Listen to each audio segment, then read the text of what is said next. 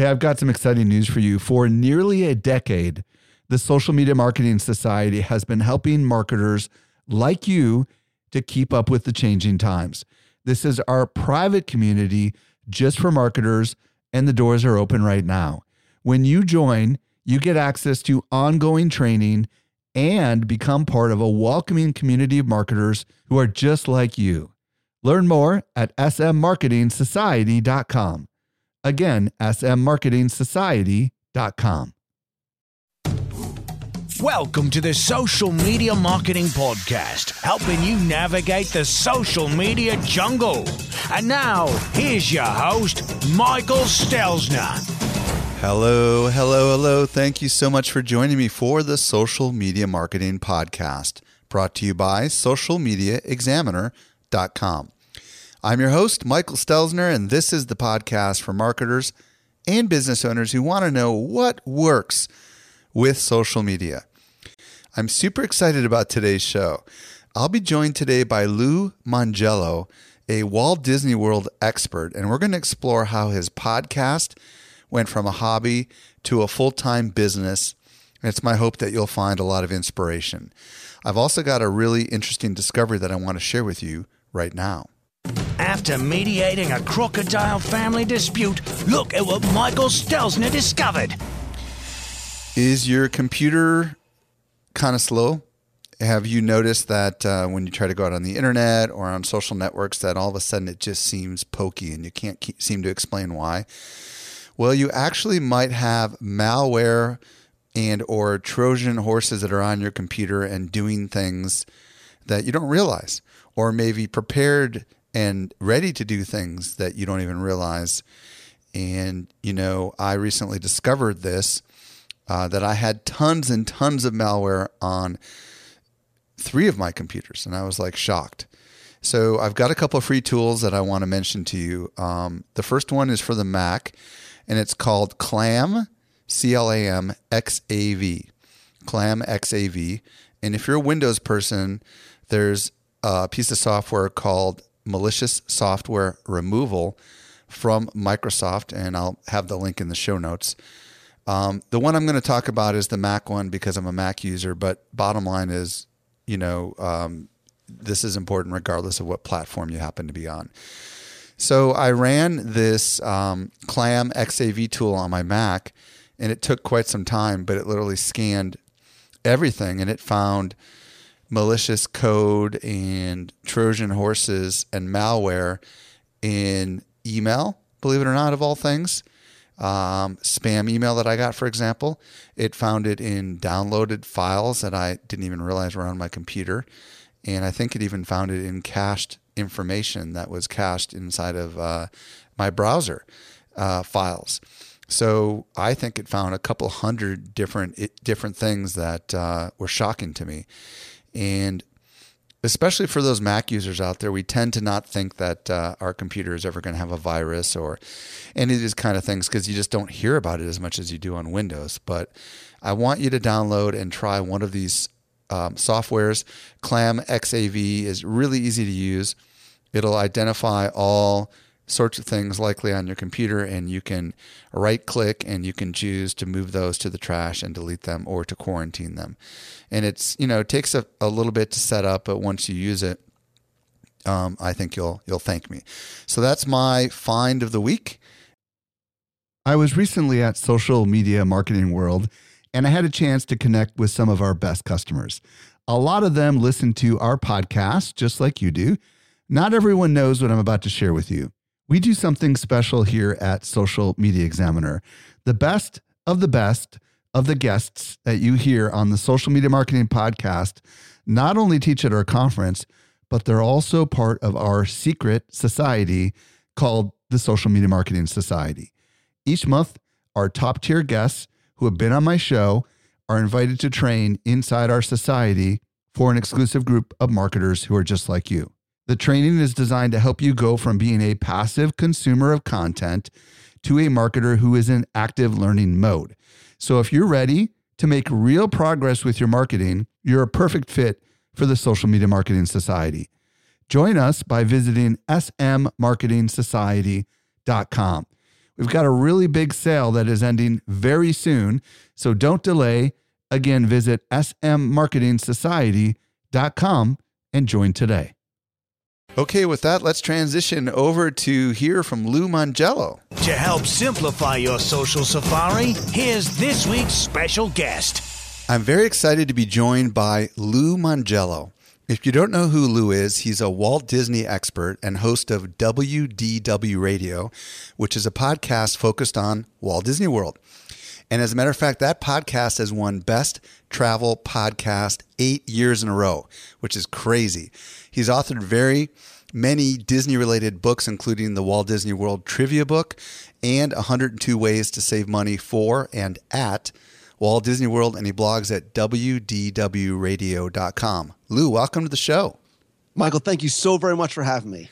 So today we're going to explore how you, Lou, pursued your passion, which I assume is Disney, and how with the help of podcasting, it turned out to be a full-time thing for you, Lou. So I'm making some presumptions. You and I have met and we're friends, but I haven't really explored your story before. So let's start with your story.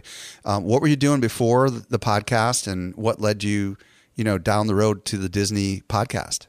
Well, it's been a very circuitous route, but I used to be a lawyer back in New Jersey, which are two things I ask you not to hold against me. So, wow. Yeah, way back, I always knew I wanted to be a lawyer, and I practiced law for a number of years. Also had an IT consulting company on the side, which means I didn't sleep very much. But I always had this love and this interest in Disney and Walt Disney World. I've been going since 1971 every year with my parents. And because I was always in the service business, I had this idea of making something once and reselling it. And all I really knew about was not law or computers, but Disney World. So I set out a personal challenge. Can I write a book, and can I get it published? Can it be validated by somebody? Found a publisher, signed a 3-book deal. And when the book came out and I saw it on Amazon and Barnes & Noble, I thought that was it. But slowly, very quickly, actually, my little 2-page brochure website turned into articles, which turned into a discussion forum.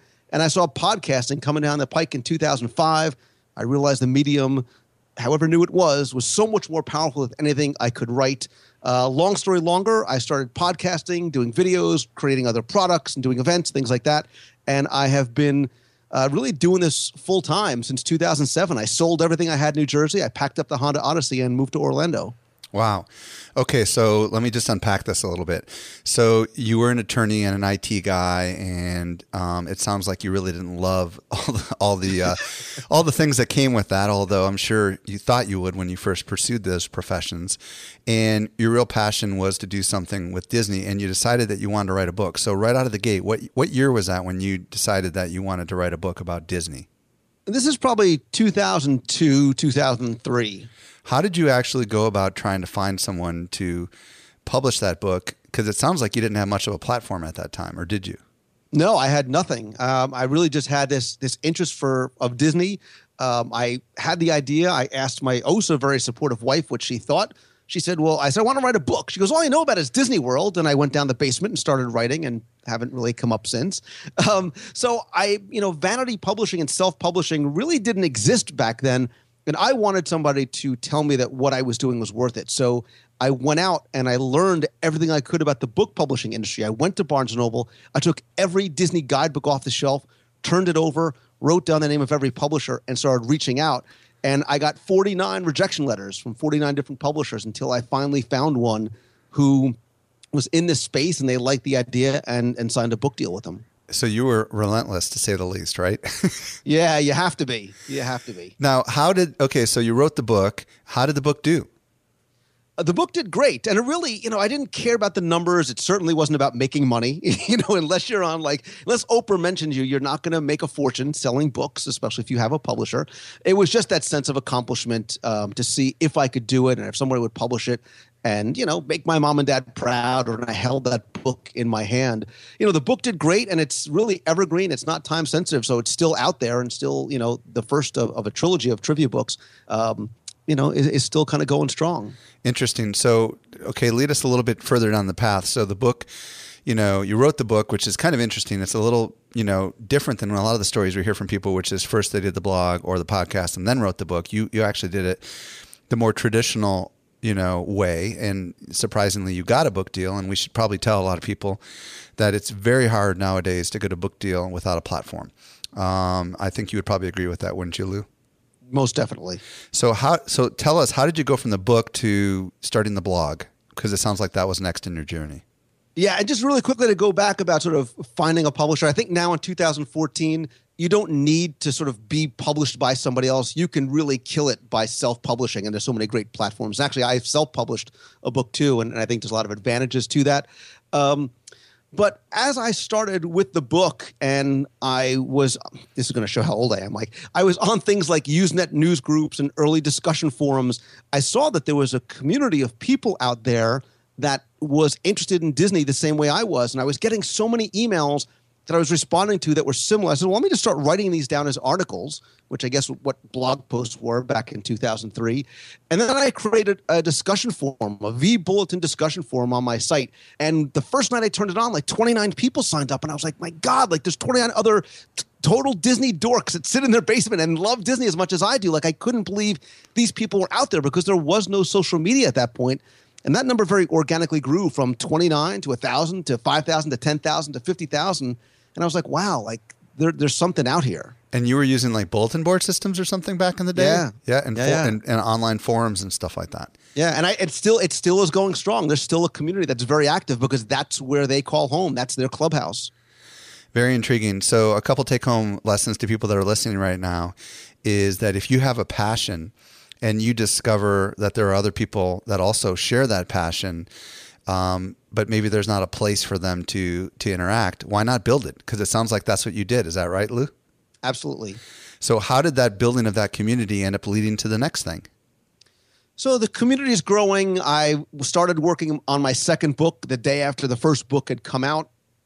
And fast forward to about 2005, this community is very active, and I realized that I am not alone, and I'm sort of with my people. And I started hearing about this thing called podcasting. And I was always very sort of tech savvy because I had been in IT. And I had a buddy who was also in the Disney space as well. And we started talking about it and said, what do you say we give this a shot? Like, this just sounds interesting. Like, you no longer need to be hired on a radio show to broadcast your message. Of course, not knowing in 2005, what we were doing and how to sort of, hand code our XML feeds. And two, if people could even find it, because it wasn't in iTunes. It was very difficult to subscribe back then, but the story was very much the same way. That first week, we had a few hundred downloads, and that few hundred turned into a few thousand very quickly because the Disney community, these people were very hungry and still are hungry for content. So back when you started your podcast, was it, you said 2005, 2006, somewhere right around then? Yeah, I think our first episode of my earlier show came out in like August of 2005. And how many episodes have you published to date, do you think? So I had a show for about a year. We did about 70 episodes there. I'm almost at 400 on W Radio, not including like live newscasts and videos and things like that too. Wow. About 400 audio files. So you've done over 400 shows, and technically you got in on the first major wave of podcasting, right? I mean, back in 2005, 2006, that was when it was really hot for the first time, and then it kind of died off. But you stuck with it. Tell us a little bit about that. Going through wave one into wave two. How has that been for you? And wave one, I'm using air quotes as if you could see me. Wave one was very interesting because the struggle was explaining to people what a podcast is and how do you find it, and having to download software and write in the XML file and understand what this on-demand content was going to be, because it really didn't exist back then. And then I did see it sort of ebb and flow and grow and shrink, and it went from this thing that 14-year-old kids did in their basement to all of a sudden, look at all these major media and TV personalities starting and really crushing it in the podcasting space. And I think we are on the cusp of what is going to be the real big revolution and explosion. I think things like CarPlay are going to be huge game changers. The fact that the podcast app is going to be built into iOS is going to be a big game changer for this platform. And for those that don't know what CarPlay is or what Lou's talking about, it's a product by Apple that integrates into the dashboard of nearly every major automobile manufacturer has signed on to this, and I believe there are 2015 cars, I think. It'll allow basically your dashboard to be like a monitor or a terminal, right? And certain kinds of apps on your smartphone will actually be displayed right up there. And in my mind, this is kind of like satellite radio, but with podcasting on demand, right? So people will be able to very easily subscribe to Lou's show or my show, and that could really change everything, huh, Lou? Well, because I think the difficulty has always been, okay, I have a podcast. What you need to do is download iTunes and go to iTunes and type this in. It was too difficult. By making it a simple one-click thing, like terrestrial radio, like your TV, like satellite radio, it is going to be so much more accessible. And all of a sudden, people are going to realize, hey, I don't need to tune in to this station and hope that they play something that I like. I can go out and actively search the topics that I want to hear about and get them on demand. And I don't have to choose between, Howard Stern and whoever else is on at 9 o'clock. I can just get this content however, wherever, and whenever I want it. So going back to your podcast, I'm assuming while you were writing that book, you were still, working in IT or an attorney, right? So there must have come a point where you said, okay, this Disney thing and these forums and, your articles that you were writing on your blog were getting to a certain point where you realized that maybe you should make the jump from maybe having this be a hobby into a full-time profession. Is that accurate? And if so, kind of what was your turning point for you? Yeah, so as the site was starting to grow, obviously I had little things on there like AdSense and some affiliate programs. I was making some money here and there, certainly not enough, even with the sales of the book, to quit my job. And at one point, I had actually left the practice of law, sold my IT consulting company, and I was the chief technology officer for a medical imaging company like MRI and CAT scan and things like that. So I had a good job. I was doing very well. And really everything changed for me one day with one phone call. My wife hands me the phone and somebody says, "Hey, Lou, I'm from such and such company. I've been listening to the show for a while. I love what you do. How much to sponsor your show?" And I looked back at my phone because I had no idea what I was doing. And I was like, let me send you an email and I'll put together a proposal together. And I hung up the phone. I was like, well, now what do I do? I was so woefully unprepared. I was like, wait a minute. Somebody wants to pay me to do what I'm doing anyway, to talk about Walt Disney World. And that was a game changer for me. And as time went on, I realized, hey, there's a way that I could turn this hobby, this little thing that people still, like, wait, you're talking about Mickey Mouse every week and people want to pay you and listen? And I said, yeah. And there's a way that I could turn this into a business. Was it a travel-related company, just out of curiosity? Yeah, and fortunately, it was something very organic to what I was doing. It's a company that provided a service to people traveling to Walt Disney World and who are huge Disney fans. And that has always been, one of the things I require is that any advertiser's got to be very, very organic and heavily vetted before I'll certainly endorse them. Okay, so up to this point, like how far along in your podcast journey were you when this happened? So this was in 2005. I was probably 6 to 9 months in. So this was very early in your podcast journey. So I'm assuming you were able to close them as an advertiser, and was that the begin? How much longer was it before you were able to say, okay, this podcast and this blog are actually generating enough revenue that I can make it full time? Yeah, so fortunately, and I give the credit to the woman that reached out to me because she got it. She understood what I was doing, because I will tell you that not just for months, but for years, you would talk to potential sponsors or advertisers and need to explain to them what a podcast is. And, you can't measure clicks, and there's certain things that they were used to seeing or doing in the ad space that they could not wrap their heads around. And still there's some old guard out there that think it doesn't. So I was able to close that deal, and it worked out very well for her. And she built some incredible brand equity because of the relationship that we had. And as I'm in New Jersey, I'm sort of flying back and forth to Florida once, twice, sometimes 3 times a month. And I said, look, if I'm going to do this, I need to go all in. And I really think that I can do it. I didn't set out with a business plan. I didn't figure out all the numbers. But I was like, if I'm going to do it, I need to be where what I talk about is. And again, fortunately, great support system around me, a family. And I sold the house I thought I was going to live in forever. I brought money to my closing, and which is not what you were supposed to do.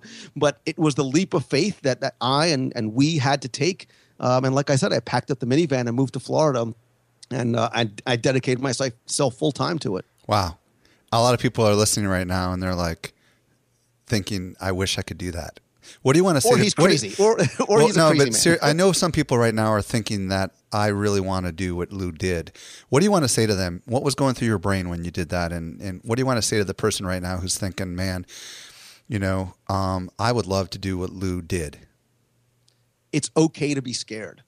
It is okay to be scared, and it's normal to be scared. And I'm sure you know this, Michael, we as entrepreneurs and solopreneurs get scared all the time because we are the people that are steering the ship. Sometimes we're the only people on the ship, so we're doing a lot of different jobs at the same time. You do need at some point to take a leap of faith. And when I say that, it's important to understand you need to have the parachute first before you take that leap. Right. So figure out, okay, if no money starts coming in tomorrow, how long can I go for? How are my kids going to be able to eat at least a couple of times a week? Can I still afford the mortgage in school? Don't do anything, drastic without having sort of a game plan behind it or having that snowball already starting to roll. But you do at some point need to, in many cases, say, okay, if I'm going to do this, I need to start taking action right now. Because it's very easy to make excuses as to all the different reasons why we're not going to start or what we're waiting for. Tomorrow never comes, right? You need to start doing something, even take small steps today. And it's okay to be, I think fear sometimes is a great motivator, at least for me it is. Right. And it's okay to be a little afraid. Well, and it's really intriguing, Lou, because you had every reason not to. You had young children, right? I'm guessing they were really young back then. Yeah. Am I right? Yep. You had a mortgage. You had a good job. You had everything. You had the American dream, didn't you? I did. And I will tell you, a lot of people told me that I was crazy. They still tell me I'm crazy. But now, it was clearly the right move. And, Absolutely. Tell us a little bit about, where's your business at today?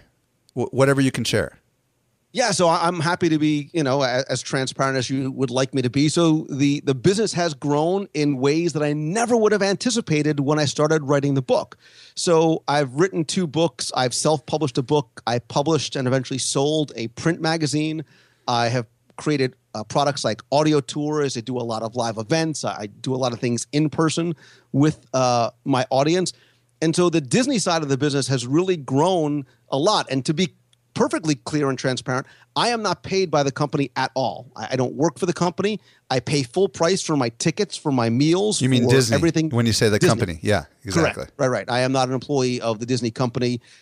Everything I say and do is my own because I'm a fan first. I love talking about the things that simply make us happy about going to that place. So I do a very positive show because I want it to be a break for people from the everyday, doldrums of working in the frozen tundra in the middle of winter, and they wish that they were at Disney. And then it's funny, Mike, because these secondary and tertiary businesses have kind of grown from there. So I've started to do a lot of speaking to businesses and to individuals, and I like helping people. I love talking to kids and going to schools and letting them know that, hey, that path that we were told as kids, which was go to school, go to college, get a job you hate, work from 9 to 5, get home, then you can work on what you love. That doesn't fly anymore. Like, that is not the case anymore in 2014, because whether you're never too old or too young to realize that there's tools and opportunities at your disposal to start doing what you love and, potentially do it full time. And yes, and it's okay to make money doing what you love. Well, and I just want to reiterate that, Lou, you and I have kind of gone down similar paths, except I was wrongfully terminated from my job. So I was forced into it. You know what I mean? But I did shut down a very successful business to start Social Media Examiner. And everybody thought that I was crazy, and I was making a lot of money in that business. But I saw something, I could see that there was a community out there that was craving for what it is that I could deliver to them, and that I did deliver to them. And I am so glad. And, just like you are, not once you have a platform as big as you do, Lou, really you could do just about anything with it, because this is something everyone needs to really pay attention to. The key to having a popular book or having a product or service that people want to buy is having an audience first. And Lou has such a massive audience that Lou could keep spinning off companies for the rest of his life if he wanted to. Couldn't you, Lou? Well, yes and no. As long as the Disney brand remains popular, you know what I mean? And as long as people are interested in Walt Disney, I think, said that way. Don't you think that there's a lot of things that you could do with that perhaps, if you had more time, you could keep doing lots of things with it? Absolutely. And as long as the quality of what I put out would stay at that level. I like Disney, because we have a certain level of expectation when we hear the Disney name or go to the Disney parks. I also feel that I need to keep that level up as well. Plus, my name is on it. So I won't create something just for the sake of doing it. I won't do it unless I could do it right. So let's go back to your podcast for a minute. Share with us kind of what the format of your show is, so that, people in their mind that maybe want to start a podcast can be thinking, if I were to create a podcast like Lou's, with the hope that maybe someday I might get a sponsor, how does Lou do it? Talk to me a little bit about how how your show is put together. So it really goes back even to the name. Like, I chose WDW Radio because back in 2005, when people didn't know what a podcast was, I wanted them to understand. They would hear the word radio and understand exactly what my show was. So like an old radio show, the beginning of my show every week has a different sort of sound, like I'm tuning the dial with different clips and segments from attractions and shows, because I want to invite them in. I want them to get them into mood. I want to make them smile when they hear a familiar song or a saying. And then I do a different segment every week that could be everything from vacation planning to interviews to history, trivia, deep dives into attractions.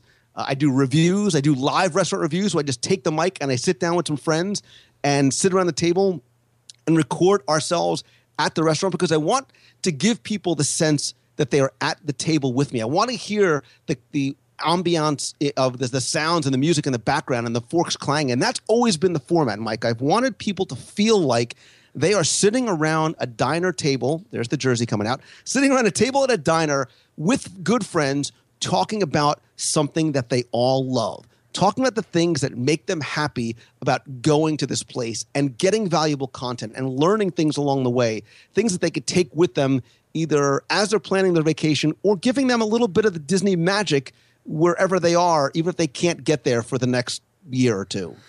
Okay, one of the questions that's going through my brain is, I can visualize you inside of a restaurant. Are the employees looking at you kind of weird? Like, who is this guy with microphone set up on a table when everybody else has like strollers next to him? Yeah, man, I get some really weird looks in the parks, right? If I'm walking around with my portable recorder or if I'm live broadcasting, I used to carry around my laptop as I was live streaming through the park. So you get used to the odd looks every so often. And do they know you at Disney? Or are you kind of just another guest as far as Disney's concerned? I'm just another guest. I don't tell them that I'm coming. I don't make special reservations. What I'll normally do is tell the server, hey, don't look at me weird as more weird that you already are. I'm going to just be doing a live recording. Is that okay with you? And, if they want to say something, that's fine. But usually it's just the dialogue between, the friends and I, or I'll ask the server about the story or the restaurant or whatever it may be. Interesting. And how long is your show, duration-wise?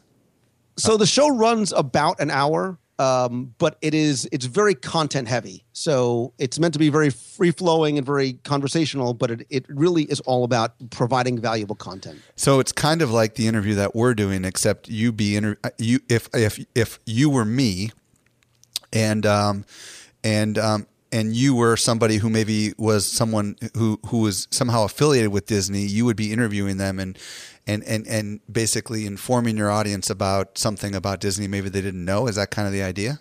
Yeah, so I do interviews all the time. And, one of the blessings as a Disney fan is I've gotten to talk to people that are important to me as a Disney fan. So whether it's Julie Andrews or Don Hahn or Alan Menken or Bob Iger, I do sort of that interview, discussion as well in terms of, I'm asking the questions that I as a fan want to ask. Very intriguing.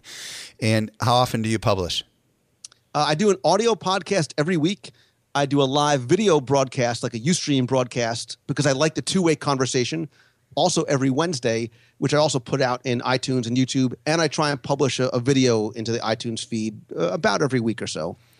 Now, talk to me a little bit about the doors that have been opened for you as a result of your podcast. And I'm not just talking about possibly doors at Disney, but in general, what has the podcast allowed you to do that maybe you wouldn't have been able to do without the podcast? So first and foremost, it gave me access to incredible content. When I first started writing my book back in 2003, I would go to Disney and say, hey, I'm writing this book. I just want to make sure the information is accurate. And they said, look, you're not media. You're not a newspaper, TV, or radio, and those are the only things that we consider media. So I didn't want anything for free. I just wanted access. And I really did have to, in a good way, keep knocking on the door and try and build up a level of credibility and trust with them. And then eventually they let me, in that door a little bit and then sort of open that door to me, and have been very, very wonderful to work with in terms of getting access to the content and being able to broadcast in the parks and get invited to media events, which was incredibly validating to me and for what I've done. From a business sense, I've certainly been able to grow to, the video and live broadcast events and more products, and has led to some of those other businesses, from the podcast itself. So what's your take? Does a company like Disney now consider a podcast, especially a big podcast like yours, now media? Is there a beginning of a leveling out, if you will, that and I know you can only speak for your Disney experience, but are podcasters more perceived to be media now than perhaps they were a few years ago? I think so. And I think Disney is a great example of a brand that realizes that they are no longer in complete control of their message. It is not just what they put out, because we who are bloggers and podcasters and Ustreamers and YouTubers now are influencing other people based on our discussions of that brand. And I think Disney realizes that we as third-party content creators offer something that Disney cannot, in terms of, look, if Disney goes out and says, hey, go eat at Pecos Bill's, it's the best hamburger on property, it's simply a marketing message, right? It's a PR message. If I go out and I do a live review and I'm like, oh my God, Mike, this is the best hamburger you've ever had, you've got to go to Pecos Bill's, it carries a very different weight, because hopefully I've built up a level of trust and influence and authority with my audience of like, hey, Lou said it sounds like it's a great burger, we should go and try it out. And I think Disney understands that, and they realize that. And I think they're one of the brands that are embracing that very well. One of the things that I love about podcasting is the relationship that you can build with the listener. Even though technically it is a broadcast mechanism, right, where tens of thousands of people are listening to this interview right now, but they're listening at different times and when they want to. I know, at least from my own show, that the people that listen to this show are my most loyal, fanatical, in a good way, fans. You know what I mean? Like they are the people that never miss a show. And I'm sure you experience the same kind of community. My question for you, the lead up for this is, how do you foster community with your listeners, if at all? It sounds like your live Ustream is one of those things, but what do you do to kind of give the community a chance to interact with you in a non-passive way, which is definitely what's going on with the listeners right now as they're listening to this show? I think it's really the most important part of what I do. And for me, I think it's most important what I have always done from that first person that signed up on my discussion forum. You treat them as friends, right? Because that's how they look at you. Mike, I'm sure you know how many hundreds of times have people come up to you and they shake your hand, they put their arm on you, and they thank you for what you do, because they look at you as a friend. And forgive me, I hate the word fan. I don't like the word fan. I don't like follower. You treat people as friends, because that's how they see you, whether they're listening to the show or watching your videos or commenting on Twitter or whatever it is. And so I engage them and I treat them that way by I reply to every single email, sometimes a little late, that I get. Because if you're going to email me, you better believe I'm going to give you the courtesy of a personal response. Of course, we're part of the conversations on the social channels, right? And we have to be everywhere. And I know how difficult that is, because I believe in creating content in the places that people are most comfortable consuming it. So I have to be on Facebook and Twitter and YouTube and Instagram and Pinterest and everywhere else. But I like making them a part of what I do. I've always been frustrated by everything I'm doing is such a one-way push conversation. It's a book, it's a magazine, it's an audio tour, it's a podcast, it's a blog post.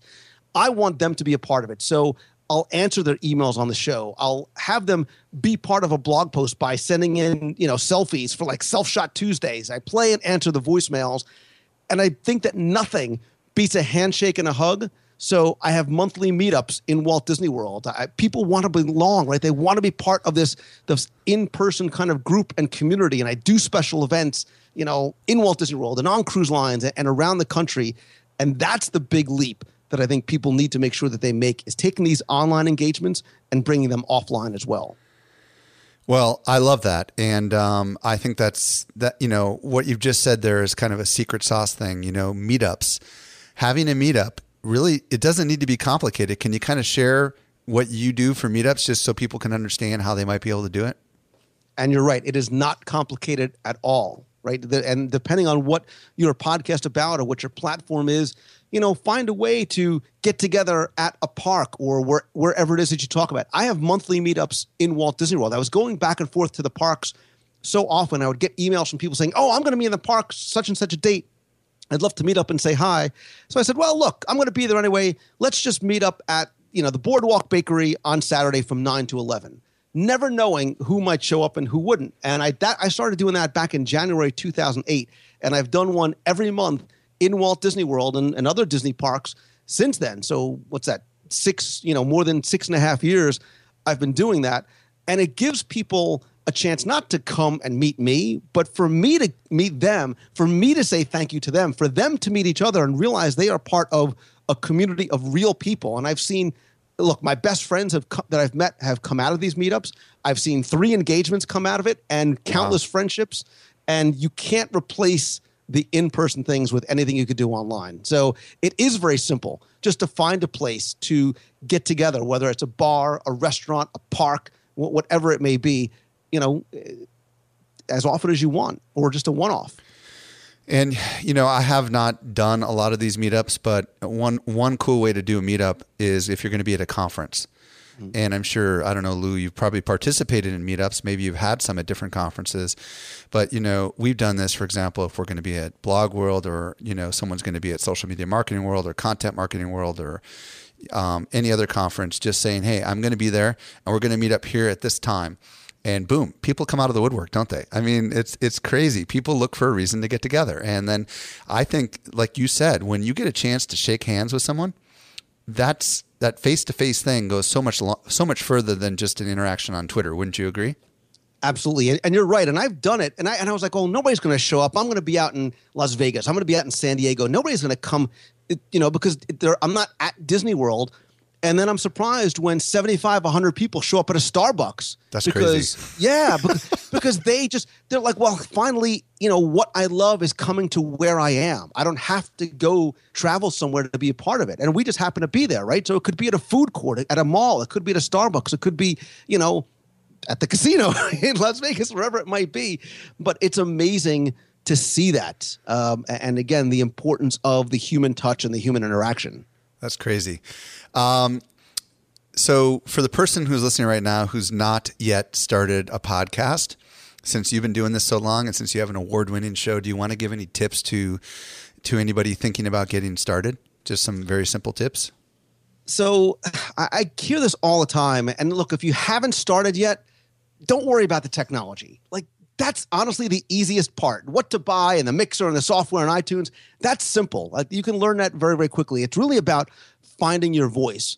And I know people throw the word passion around a lot, but I believe you have to have that, especially in podcasting, because you can write or blog about something that maybe you aren't really that interested in or really passionate about, but you've got to be passionate about the podcast topic. And why?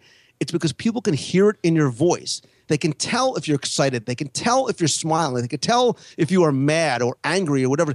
They can hear through the audios, and they can tell if you are not being authentic. So if you don't know what your passion is, right? I was lucky. I knew what my passion was from the very beginning.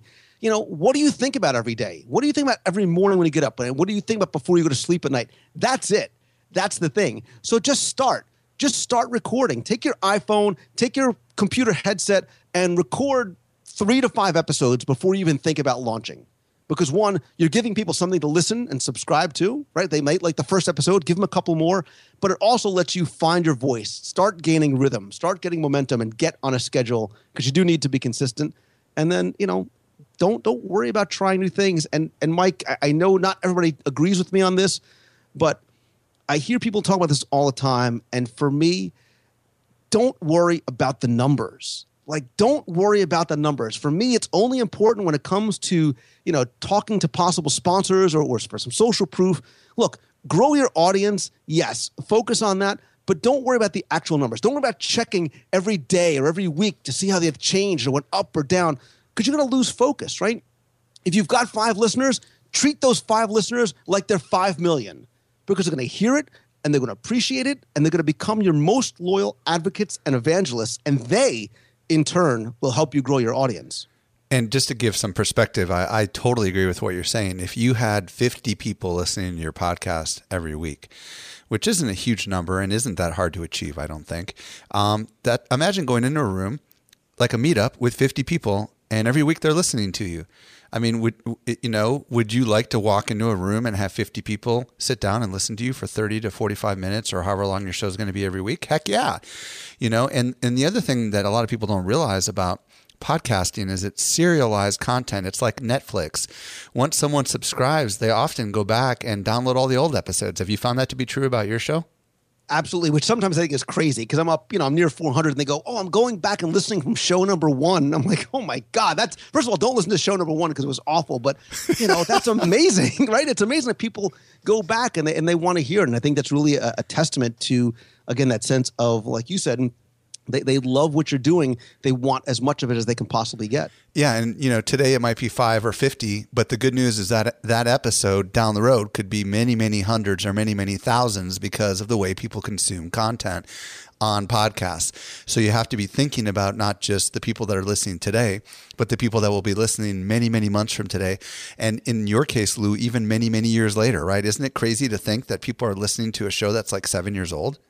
Absolutely. And it's funny because I'll still get tweets about shows from like 5 years ago. I did something like the top 10 smells of Walt Disney World. And so I was like, I just listened to that show and I get it. I know exactly what you're talking about, that musty water smell in Pirates of the Caribbean. And they feel the need to share it on Twitter. So you're right. You never know who's listening and you never know when they might be listening either. Well, thank you, Lou. My hope is that someone listening right now is inspired by your story and is going to take the next step and, begin down the path to their next podcast. I think you have an incredible story. I think anybody who loves anything related to Disney should definitely check out your show. Why don't you let our listeners know where they can discover more about you, Lou, and your podcast? Sure. So my Disney podcast and the blog and everything else can be found over at wdwradio.com. You could also go to my personal site, which is loumongello.com. You can find out more about what I do and speaking and coaching and things like that. And I'm also on Twitter and Facebook and everywhere else at Lou Mongello. Mongello. Hey, Lou, thank you so much for sharing time with us today. And I really appreciate you and all the things you share with us today. Hey, man, thank you so very much for having me. I really do appreciate it, Mike. Well, I hope if you're thinking about podcasting, you found some inspiration in today's episode. If there's anything that we mentioned on today's show and you missed it, don't worry, we take the notes for you. Visit socialmediaexaminer.com/106. And also, I wanted to remind you, if you've been listening to the show for a while and you haven't already done so, would you consider heading over to iTunes and giving us a rating and or a review? And while you're there, don't forget to subscribe to the podcast if you're not already subscribed. The easiest way to get there is to visit socialmediaexaminer.com/iTunes. This brings us to the end of the Social Media Marketing Podcast. I'm your host, Michael Stelzner. I'll be back with you in the driver's seat next week. I hope you make the absolute best out of your day, and may social media continue to change your world. The Social Media Marketing Podcast is a production of Social Media Examiner. Hey, just a quick reminder, join the Social Media Marketing Society today and level up your marketing for your company or your clients. Visit smmarketingsociety.com to find out more.